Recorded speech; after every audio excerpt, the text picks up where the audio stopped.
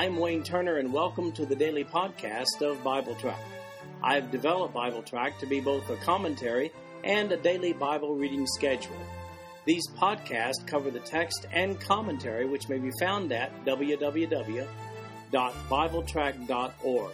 So, for those who have a busy schedule but do have time to listen to the Bible being read, this podcast is for you. At the end of 1 year, you will have gone completely through the Bible. In today's reading, we'll be looking at all four of the Gospels. We'll be looking at Matthew chapter 3, beginning with verse 1 down to chapter 4, verse 11. Mark chapter 1, the first 13 verses. Luke chapter 3, verses 1 through 22. And Luke chapter 4, verses 1 through 13. And finally, John chapter 1, verses 15 through 51. Now, the reason we're looking at all four Gospels today is because these contain parallel passages, the same story contained in four different Gospels.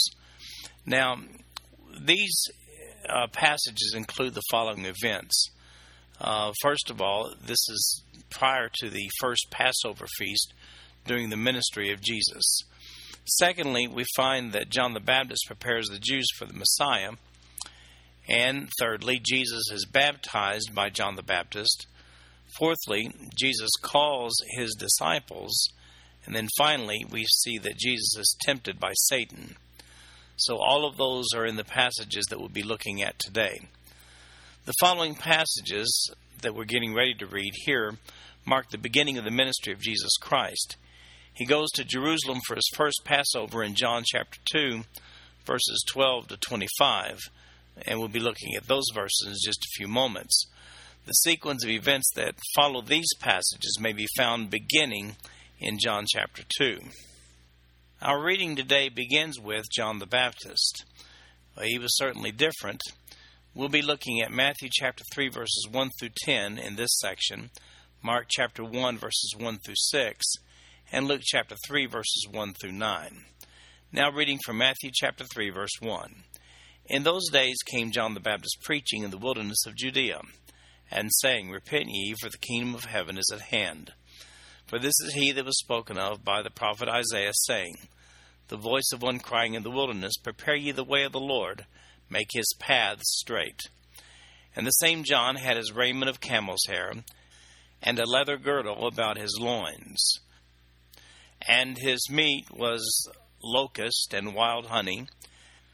Then went out to him Jerusalem, and all Judea, and all the region around about Jordan, and were baptized of him in Jordan, confessing their sins. But when he saw many of the Pharisees and Sadducees come to his baptism, he said unto them, O generation of vipers, who hath warned you to flee from the wrath to come? Bring forth therefore fruits meet for repentance. And think not to say within yourselves, We have Abraham to our father. For I say unto you that God is able of these stones to raise up children unto Abraham. And now also the axe is laid unto the root of the trees. Therefore every tree which bringeth not forth good fruit is hewn down and cast into the fire. Now we'll be looking at Mark's account, the first 6 verses of Mark chapter 1. The beginning of the gospel of Jesus Christ, the Son of God, as it is written in the prophets, Behold, I send my messenger before thy face, which shall prepare thy way before thee. The voice of one crying in the wilderness, Prepare ye the way of the Lord, make his paths straight. John did baptize in the wilderness, and preached the baptism of repentance for the remission of sins. And they went out unto him all the land of Judea, and they of Jerusalem, and were all baptized of him in the river Jordan, confessing their sins. And John was clothed with camel's hair, and with a girdle of skin about his loins. And he did eat locust and wild honey. Now, thirdly, the same account in Luke chapter 3, the first 9 verses. Now in the 15th year of the reign of Tiberius Caesar, Pontius Pilate being governor of Judea, and Herod being tetrarch of Galilee, and his brother Philip tetrarch of Iturea, of the region of Trachonitis, and Lysanias the tetrarch of Abilene. Annas and Caiaphas being the high priest, the word of God came unto John the son of Zacharias in the wilderness. And he came into all the country about Jordan, preaching the baptism of repentance for the remission of sins, as it is written in the book of the words of Isaiah the prophet, saying, The voice of one crying in the wilderness, Prepare ye the way of the Lord, make his paths straight. Every valley shall be filled, and every mountain and hill shall be brought low, and the crooked shall be made straight, and the rough ways shall be made smooth, and all flesh shall see the salvation of God. Then said he to the multitude that came forth to be baptized of him, O generation of vipers, who hath warned you to flee from the wrath to come? Bring forth therefore fruits worthy of repentance, and begin not to say within yourselves, We have Abraham to our father. For I say unto you, that God is able of those stones to raise up children unto Abraham. And now also the axe is laid unto the root of the trees. Every tree therefore which bringeth not forth good fruit is hewn down and cast into the fire. Now let me just say that you really should take a look at the written commentary on these passages on BibleTrack.org.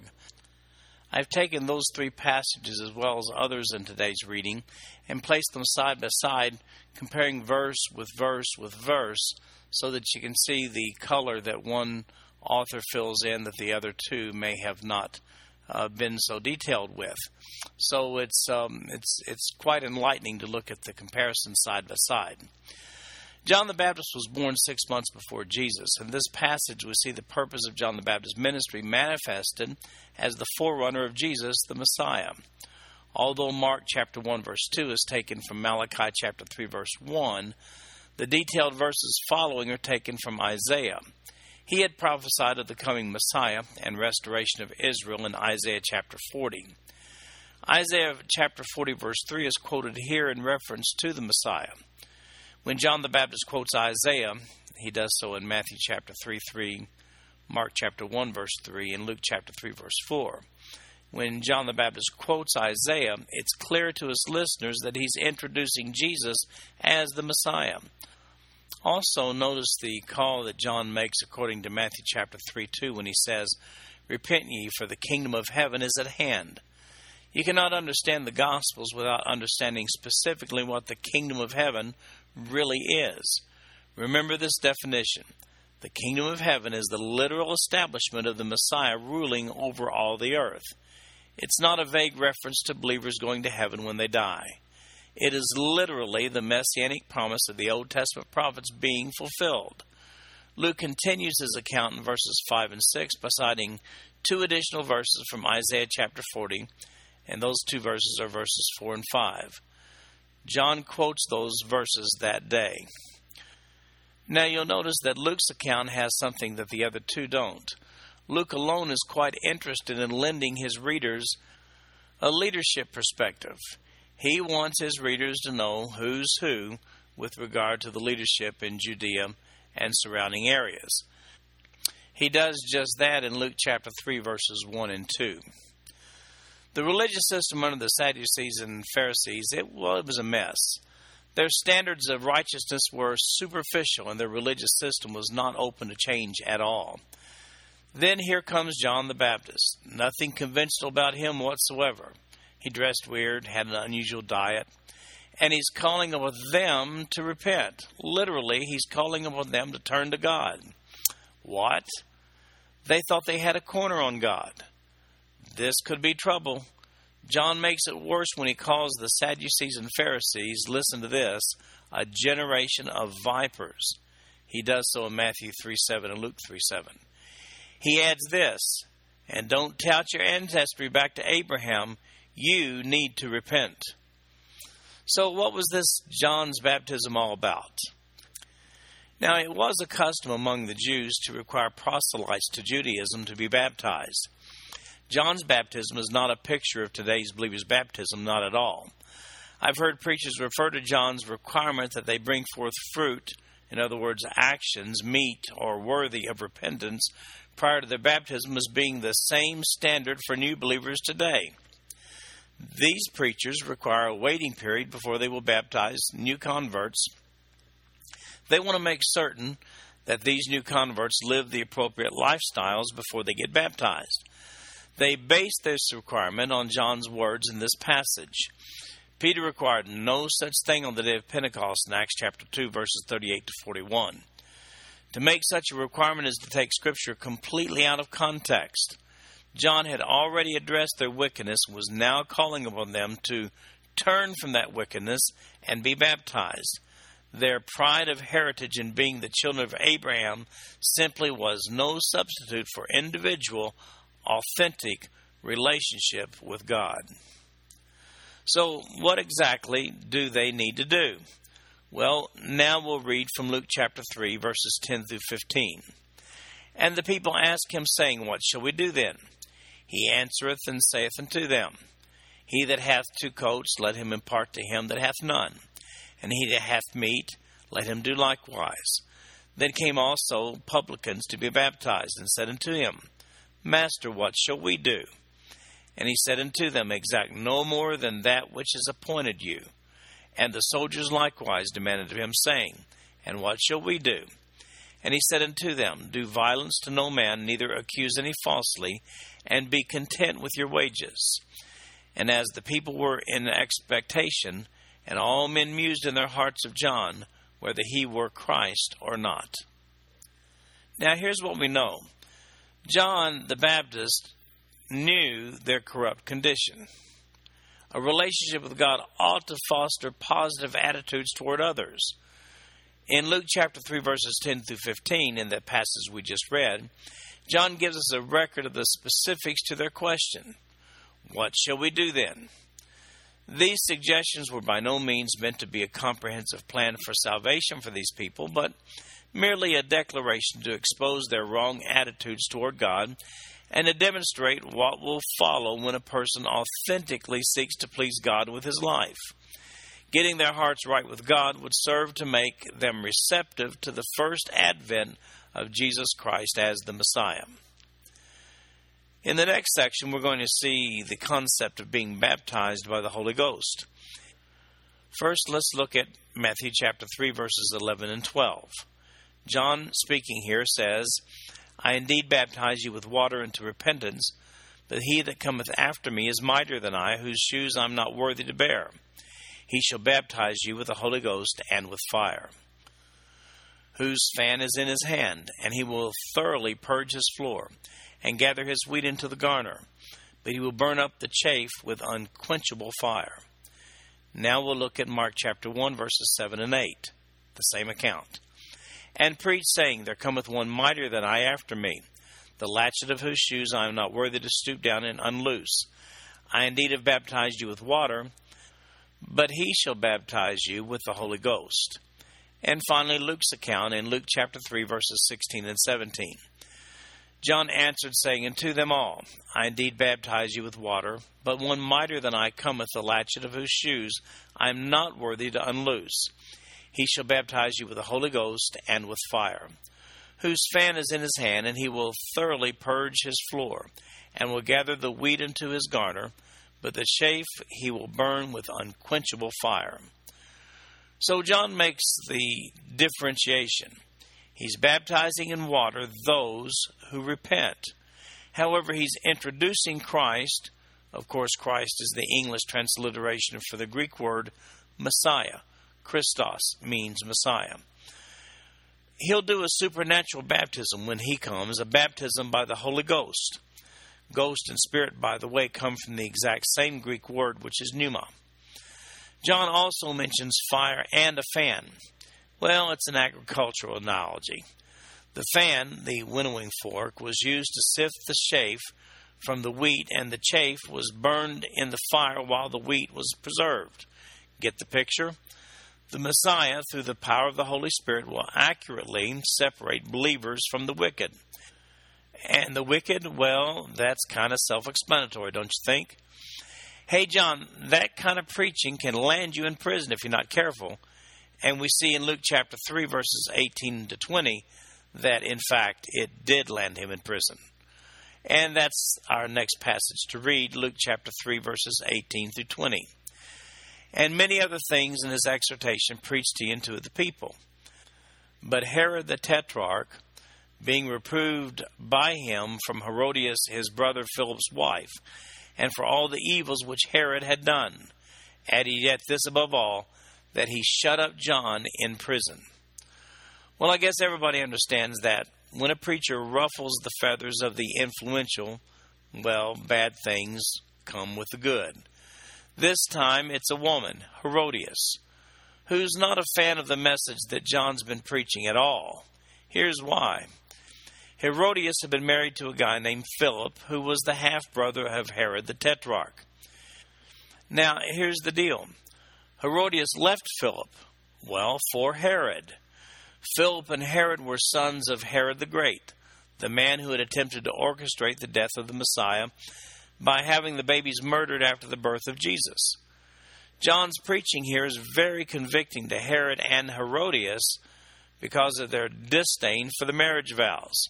So John the Baptist is imprisoned as a result. After only a few months of preaching that introduced Jesus as the Messiah, the preaching ministry of John the Baptist came to a close. John remained in prison until he was beheaded in Matthew chapter 14, verses 3 through 12, where we get that account.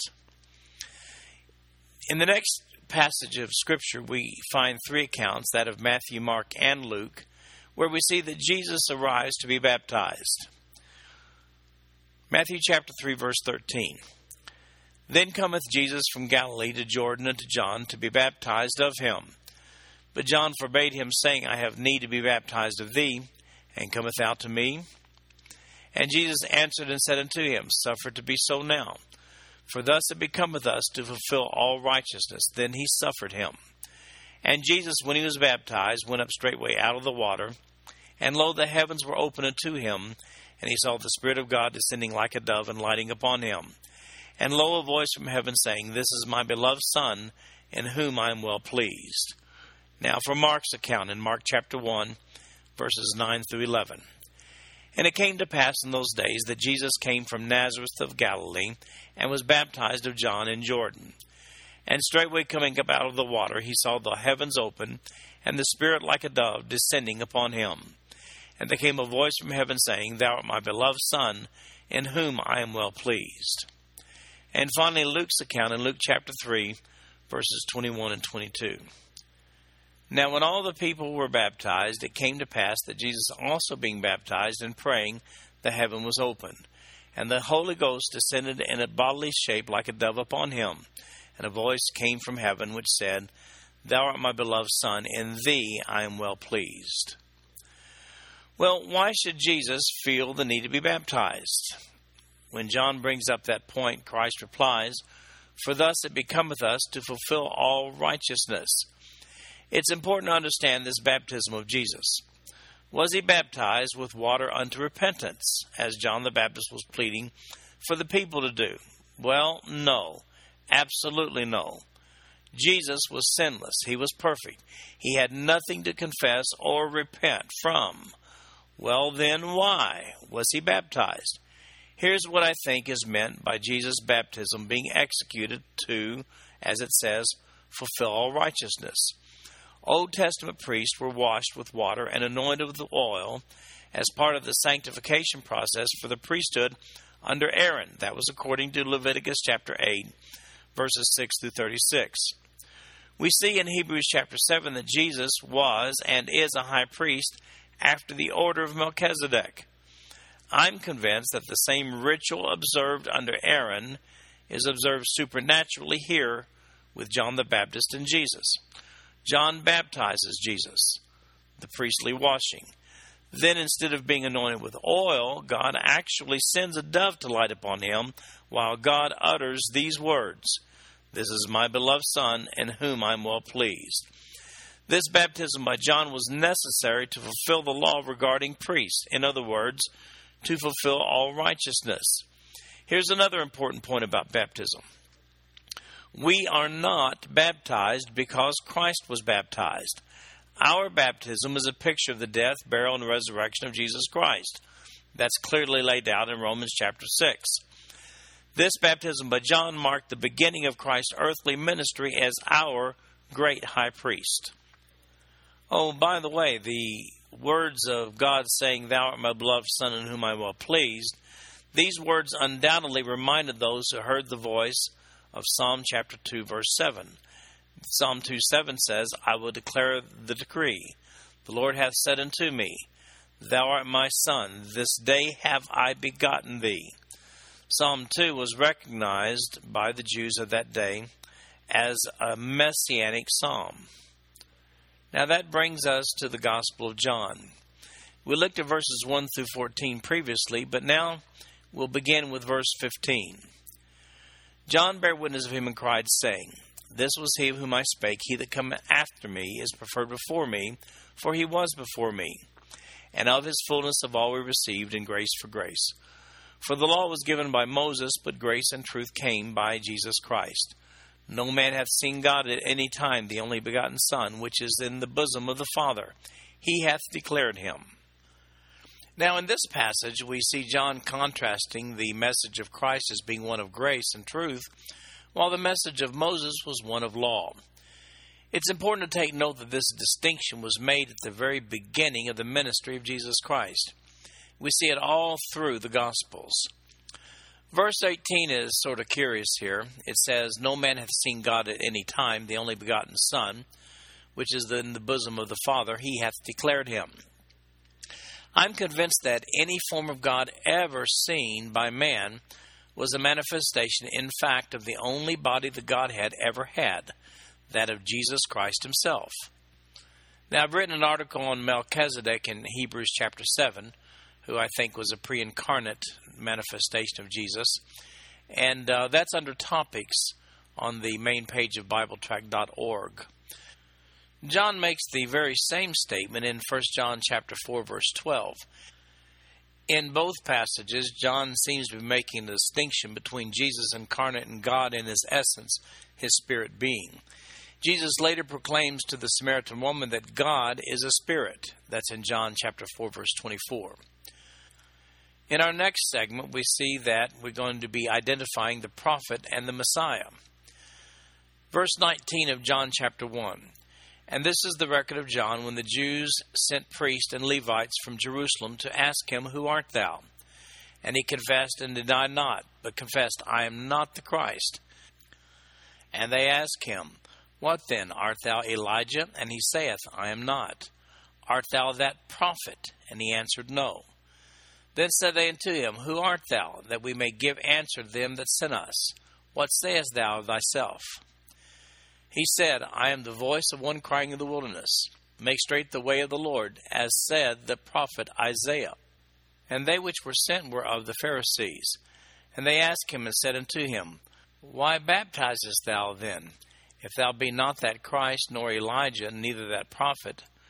John answered them, saying, I baptize with water, but there standeth one among you, whom ye know not. He it is who coming after me is preferred before me, whose shoes latchet I am not worthy to unloose. These things were done in Bethabara beyond Jordan, where John was baptizing. Well, the Pharisees, we see in verse 24, sent some priests and Levites out to interrogate this wild-looking man, John the Baptist, who was preaching and baptizing. We're told in verse 28 that this incident takes place on the Jordan River at Bethabara, about 18 miles east of Jerusalem. Now, take a comparative look at two verses. First of all, look at John chapter 1, verse 23. He said, I am the voice of one crying in the wilderness, Make straight the way of the Lord, as said the prophet Isaiah. Now notice Isaiah chapter 40, verse 3. The voice of him that crieth in the wilderness, Prepare ye the way of the Lord, Make straight in the desert a highway for our God. Well, as you can plainly see, John professes to be the fulfillment of Isaiah's prophecy, a prophecy also made in Malachi chapter 3, verse 1, and again in Malachi chapter 4, verses 5 and 6. This was concerning the coming of the Messiah. Now here's the confusion. These priests and Levites are familiar with Malachi's prophecies. It appears from this passage that the Pharisees differentiated between Elijah of Malachi chapter 4, verses 5 and 6, and the messenger that we find in Malachi chapter 3, verse 1. We see that in verses 21 and 25. So they reason, if John the Baptist is introducing the Messiah, and the Messiah is here to judge the nations and establish the throne of David, then John the Baptist must be Elijah according to Malachi. But John says he's not Elijah in verse 21. Well, was he or wasn't he? The answer is this. He could have been. You see, Malachi's prophecy looked all the way into the millennium. When John the Baptist and Jesus came, the Jews did have an opportunity to receive Jesus as their Messiah, and that would have ushered in the rule of Israel over the earth under the Davidic throne. However, it had been prophesied that they would reject, and Christ knew that in advance as well. Well, of course he did. Therefore, John the Baptist would have fulfilled the Malachi prophecy had the Jews readily accepted the Messiah. But they did not. So John was not Elijah, and that's, of course, what he said. For a full explanation of the identity of John the Baptist, see the article that I've written entitled, Was John the Baptist Elijah? And you can find that on the written page of the commentary for today's reading. Then we find that John gives his testimony regarding Jesus in verses 29 to 34 of chapter 1. The next day John seeth Jesus coming unto him, and saith, Behold the Lamb of God, which taketh away the sin of the world. This is he of whom I said, After me cometh a man which is preferred before me, for he was before me. And I knew him not, but that he should be made manifest to Israel. Therefore am I come baptizing with water. And John bare record, saying, I saw the Spirit descending from heaven like a dove, and it abode upon him. And I knew him not, but he that sent me to baptize with water, the same said unto me, On whom thou shalt see the Spirit descending and remaining on him, the same is he which baptizeth with the Holy Ghost. And I saw and bare record that this is the Son of God. From the wording of verse 29 here, it would appear that the baptism of Jesus by John the Baptist had already occurred on a previous day. Now it's time for John the Baptist's personal testimony regarding Jesus himself in verses 30 to 34. He indicates that God himself had told him to be on the lookout for the dove and a voice from heaven miracle which occurred at the baptism of Jesus in Matthew chapter 3 verses 13 to 17, and the other account, Mark 1, 9 through 11, and Luke 3, 21 and 22. When he saw the miracle, he knew without question that Jesus was, in fact, that Messiah. In John chapter 1, verses 35 to 51, we find the calling of the disciples. Verse 35. Again the next day after John stood and two of his disciples, and looking upon Jesus as he walked, he saith, Behold the Lamb of God. And the two disciples heard him speak, and they followed Jesus. Then Jesus turned and saw them following, and saith unto them, What seek ye? They say unto him, Rabbi, which is to say, being interpreted, Master, where dwellest thou? He saith unto them, Come and see. They came and saw where he dwelt, and abode with him that day, for it was about the 10th hour. One of the two which heard John speak and followed him was Andrew, Simon Peter's brother. He first findeth his own brother Simon, and saith unto him, We have found the Messiah, which is being interpreted the Christ. And he brought him to Jesus. When Jesus beheld him, he said, Thou art Simon, the son of Jonah. Thou shalt be called Cephas, which is by interpretation a stone. The day following, Jesus would go forth into Galilee, and findeth Philip, and saith unto him, Follow me. Now Philip was of Bethsaida, the city of Andrew and Peter. Philip findeth Nathanael, and saith unto him, We have found him, of whom Moses and the law and the prophets did write, Jesus of Nazareth, the son of Joseph. And Nathanael said unto him, Can there any good thing come out of Nazareth? Philip saith unto him, Come and see. Jesus saw Nathanael coming to him, and saith of him, Behold, an Israelite indeed, in whom is no guile. Nathanael saith unto him, Whence knowest thou me? Jesus answered and said unto him, Before that Philip called thee, when thou wast under the fig tree, I saw thee. Nathanael answered and said unto him, Rabbi, thou art the Son of God, thou art the King of Israel. Jesus answered and said unto him, Because I said unto thee, I saw thee under the fig tree, believest thou? Thou shalt see greater things than these. And he saith unto him, Verily, verily, I say unto you, hereafter ye shall see heaven open, and the angels of God ascending and descending upon the Son of Man. So here we have John's account of the circumstances around the calling of 4 of the 12 apostles. We see Andrew, and then Simon Peter, and then we find Philip, and then finally Nathanael. Incidentally, in this passage right here, Jesus assigns Peter an Aramaic name, Cephas, which means rock. The Greek equivalent for Cephas, by the way, is Petros, which is translated into our English Bibles, Peter. We find the whole list of the 12 disciples in Mark chapter 3, verses 16 through 19, and those are as follows: Peter, James, John, Andrew, Philip, Bartholomew, Matthew, Thomas, James the son of Alphaeus, Thaddeus, Simon the Canaanite, and Judas Iscariot. In John chapter 1, verse 41, it's interesting to see that Andrew sought out his brother Peter to inform him that he'd found the Messiah. Here we see also the definitive statement that Christ means Messiah. Philip confirms this finding in verse 45, but with an additional comment that's worth noting. He points out that this is the Messiah of whom Moses and the law and the prophets did write. Of course, we're all aware of the numerous Old Testament prophecies from the prophets concerning the coming Messiah, but what about this reference to Moses? It's obvious from this reference that the Jews of Jesus' day understood Deuteronomy chapter 18, verses 15 to 19 to be a prophecy of the coming Messiah. Now let's take a look at the words of Moses in Deuteronomy chapter 18, verses 15 to 19. They're quite significant for this occasion. Now, Deuteronomy 18:15. The Lord thy God will raise up unto thee a prophet from the midst of thee, and of thy brethren like unto me, unto him ye shall hearken, according to all that thou desirest of the Lord thy God in Horeb in the day of the assembly, saying, Let me not hear again the voice of the Lord my God, neither let me see this great fire any more, that I die not. And the Lord said unto me, They have well spoken that which they have spoken. I will raise them up a prophet from among their brethren, like unto thee, and will put my words in his mouth, and he shall speak unto them all that I shall command him.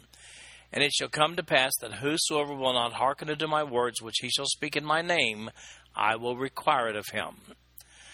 Now I find this passage interesting in 2 respects. First of all, I feel relatively certain that the Israelites to whom this prophecy was given must have thought Moses was talking about Joshua, who succeeded him after his retirement. That description certainly fits Joshua, of course. However, Philip believes what apparently many, if not all, or virtually all, Jews in his day believed, that Deuteronomy chapter 18, verses 15 through 19, was a direct reference to the coming Messiah. To make this discussion more interesting, consider this. Jesus is a Greek transliteration for the Hebrew name Joshua. So just as Joshua led Israel into Canaan, so will Jesus, Joshua, lead Israel into the millennium. We do find that Jesus, after his resurrection, confirms that Deuteronomy chapter 18, verses 15 through 19, which we just read, is a reference to himself. He says so in Luke chapter 24, verse 27. Here's what he said.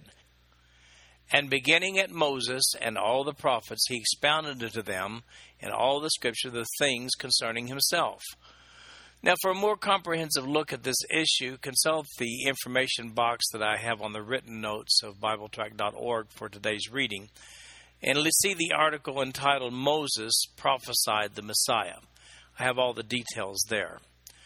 Now, verse 46 is amusing as well when Nathan questions Philip regarding Jesus when he says, Can there any good thing come out of Nazareth?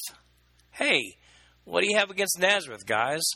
Well, probably being aware of Jesus' Bethlehem roots at the time, it was a fair question. I mean, a Messiah from Nazareth, way up north in Israel? Jesus' very first words to Nathanael are an interesting play on words when he says of him, Behold, an Israelite indeed, in whom is no guile.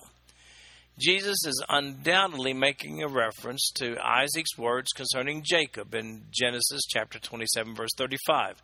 Here's what that passage says. And he said, Thy brother came with subtlety and hath taken away thy blessing. The word subtlety there is the equivalent of guile. When Nathanael wonders how Jesus was able to make such a correlation, having just met him, Jesus reveals to Nathanael in verse 48 that he had a vision of Nathanael under a fig tree. As we see in verse 49, that settles it for Nathanael. Now we come to the temptation of Christ as seen in Matthew chapter 4, Mark chapter 1, and Luke chapter 4. First of all, reading Matthew chapter 4, beginning with verse 1. Then was Jesus led up of the Spirit into the wilderness to be tempted of the devil. And when he had fasted 40 days and 40 nights, he was afterward an hungered.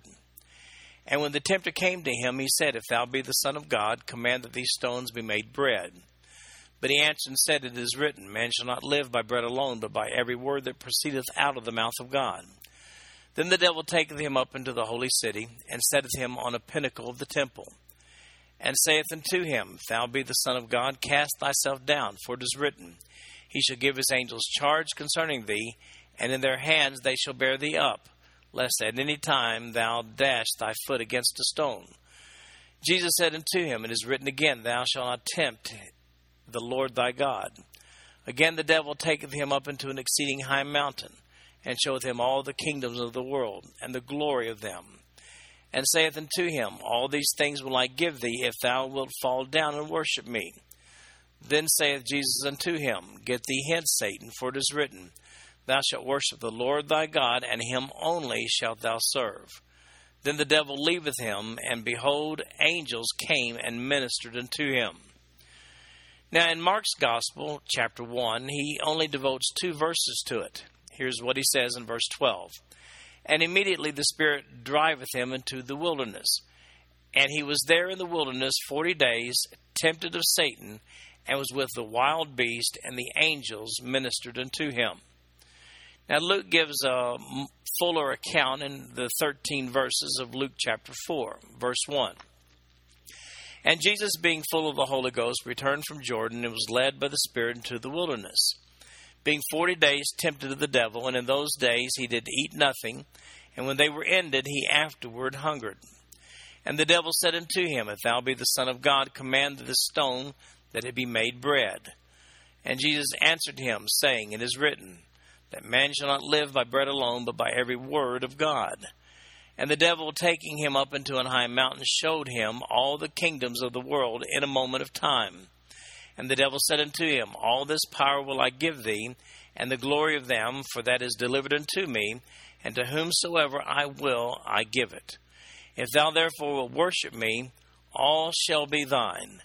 And Jesus answered and said unto him, Get thee behind me, Satan, for it is written, Thou shalt worship the Lord thy God, and him only shalt thou serve. And he brought him to Jerusalem, and set him on a pinnacle of the temple, and said unto him, If thou be the Son of God, cast thyself down from hence, for it is written, He shall give his angels charge over thee, to keep thee. And in their hands they shall bear thee up, lest at any time thou shalt dash thy foot against a stone. And Jesus answering said unto him, It is said, Thou shalt not tempt the Lord thy God. And when the devil had ended all the temptation, he departed from him for a season. Well, of course, Satan is determined to discover the credentials of Jesus as well. After all, and keep this in mind, Satan is not omniscient. Isaiah chapter 9, verses 6 and 7 clearly characterized the nature of the Messiah. Here's what it says. For unto us a child is born, unto us a son is given, and the government shall be upon his shoulders. And his name shall be called Wonderful Counselor, the Mighty God, the Everlasting Father, the Prince of Peace. Of the increase of his government and peace there shall be no end upon the throne of David, and upon his kingdom, to order it and to establish it, with judgment and with justice from henceforth even forever. The zeal of the Lord of hosts will perform this. So, since Satan isn't omniscient, I'm guessing this episode is Satan's attempt to see exactly what he's dealing with here. He wants to know, is Jesus God in the flesh, or isn't he? If Jesus will succumb to temptation and sin, in other words, abandon his messianic mission, then he's not the promised Messiah. Now, you must keep in mind again, let me say it one more time, Satan is not omniscient, nor is he omnipotent, nor is he omnipresent. However, he does know the Scripture and has talked with God, but he's not omniscient. Contrary to popular belief, He can't even read your thoughts. So Satan is using the conventional method of Messiah testing in this passage of Scripture. Results? Well, Jesus is 100% Messiah, God in the flesh, and he won't perform any parlor tricks to obtain the big prize from Satan. By the way, these temptations placed before Jesus, they follow 40 days of fasting. It's worth noting here that these 40 days match those of Moses when he ascended to Mount Sinai in Exodus chapter 24, verses 12 to 18. As a matter of fact, we are told in Deuteronomy chapter 9, verse 9, that Moses also fasted for these 40 days and 40 nights. I think it's interesting to note that despite being God in the flesh, Jesus quotes Scripture as he combats the temptations of Satan. In Matthew chapter 4, verses 3 and 4, he says, "And when the tempter came to him, he said, If thou be the Son of God, command that these stones be made bread. But he answered and said, It is written, Man shall not live by bread alone, but by every word that proceedeth out of the mouth of God." Now, incidentally, that's quoted from Deuteronomy chapter 8, verse 3. Then in verses 5 through 7, it says that the devil taketh him up into the holy city, and setteth him on a pinnacle of the temple, and saith unto him, If thou be the Son of God, cast thyself down, for it is written, He shall give his angels charge concerning thee, and in their hands they shall bear thee up, lest at any time thou dash thy foot against a stone. Jesus said unto him, It is written, Thou shalt not tempt the Lord thy God. Here Jesus quotes from Deuteronomy chapter 6, verse 16.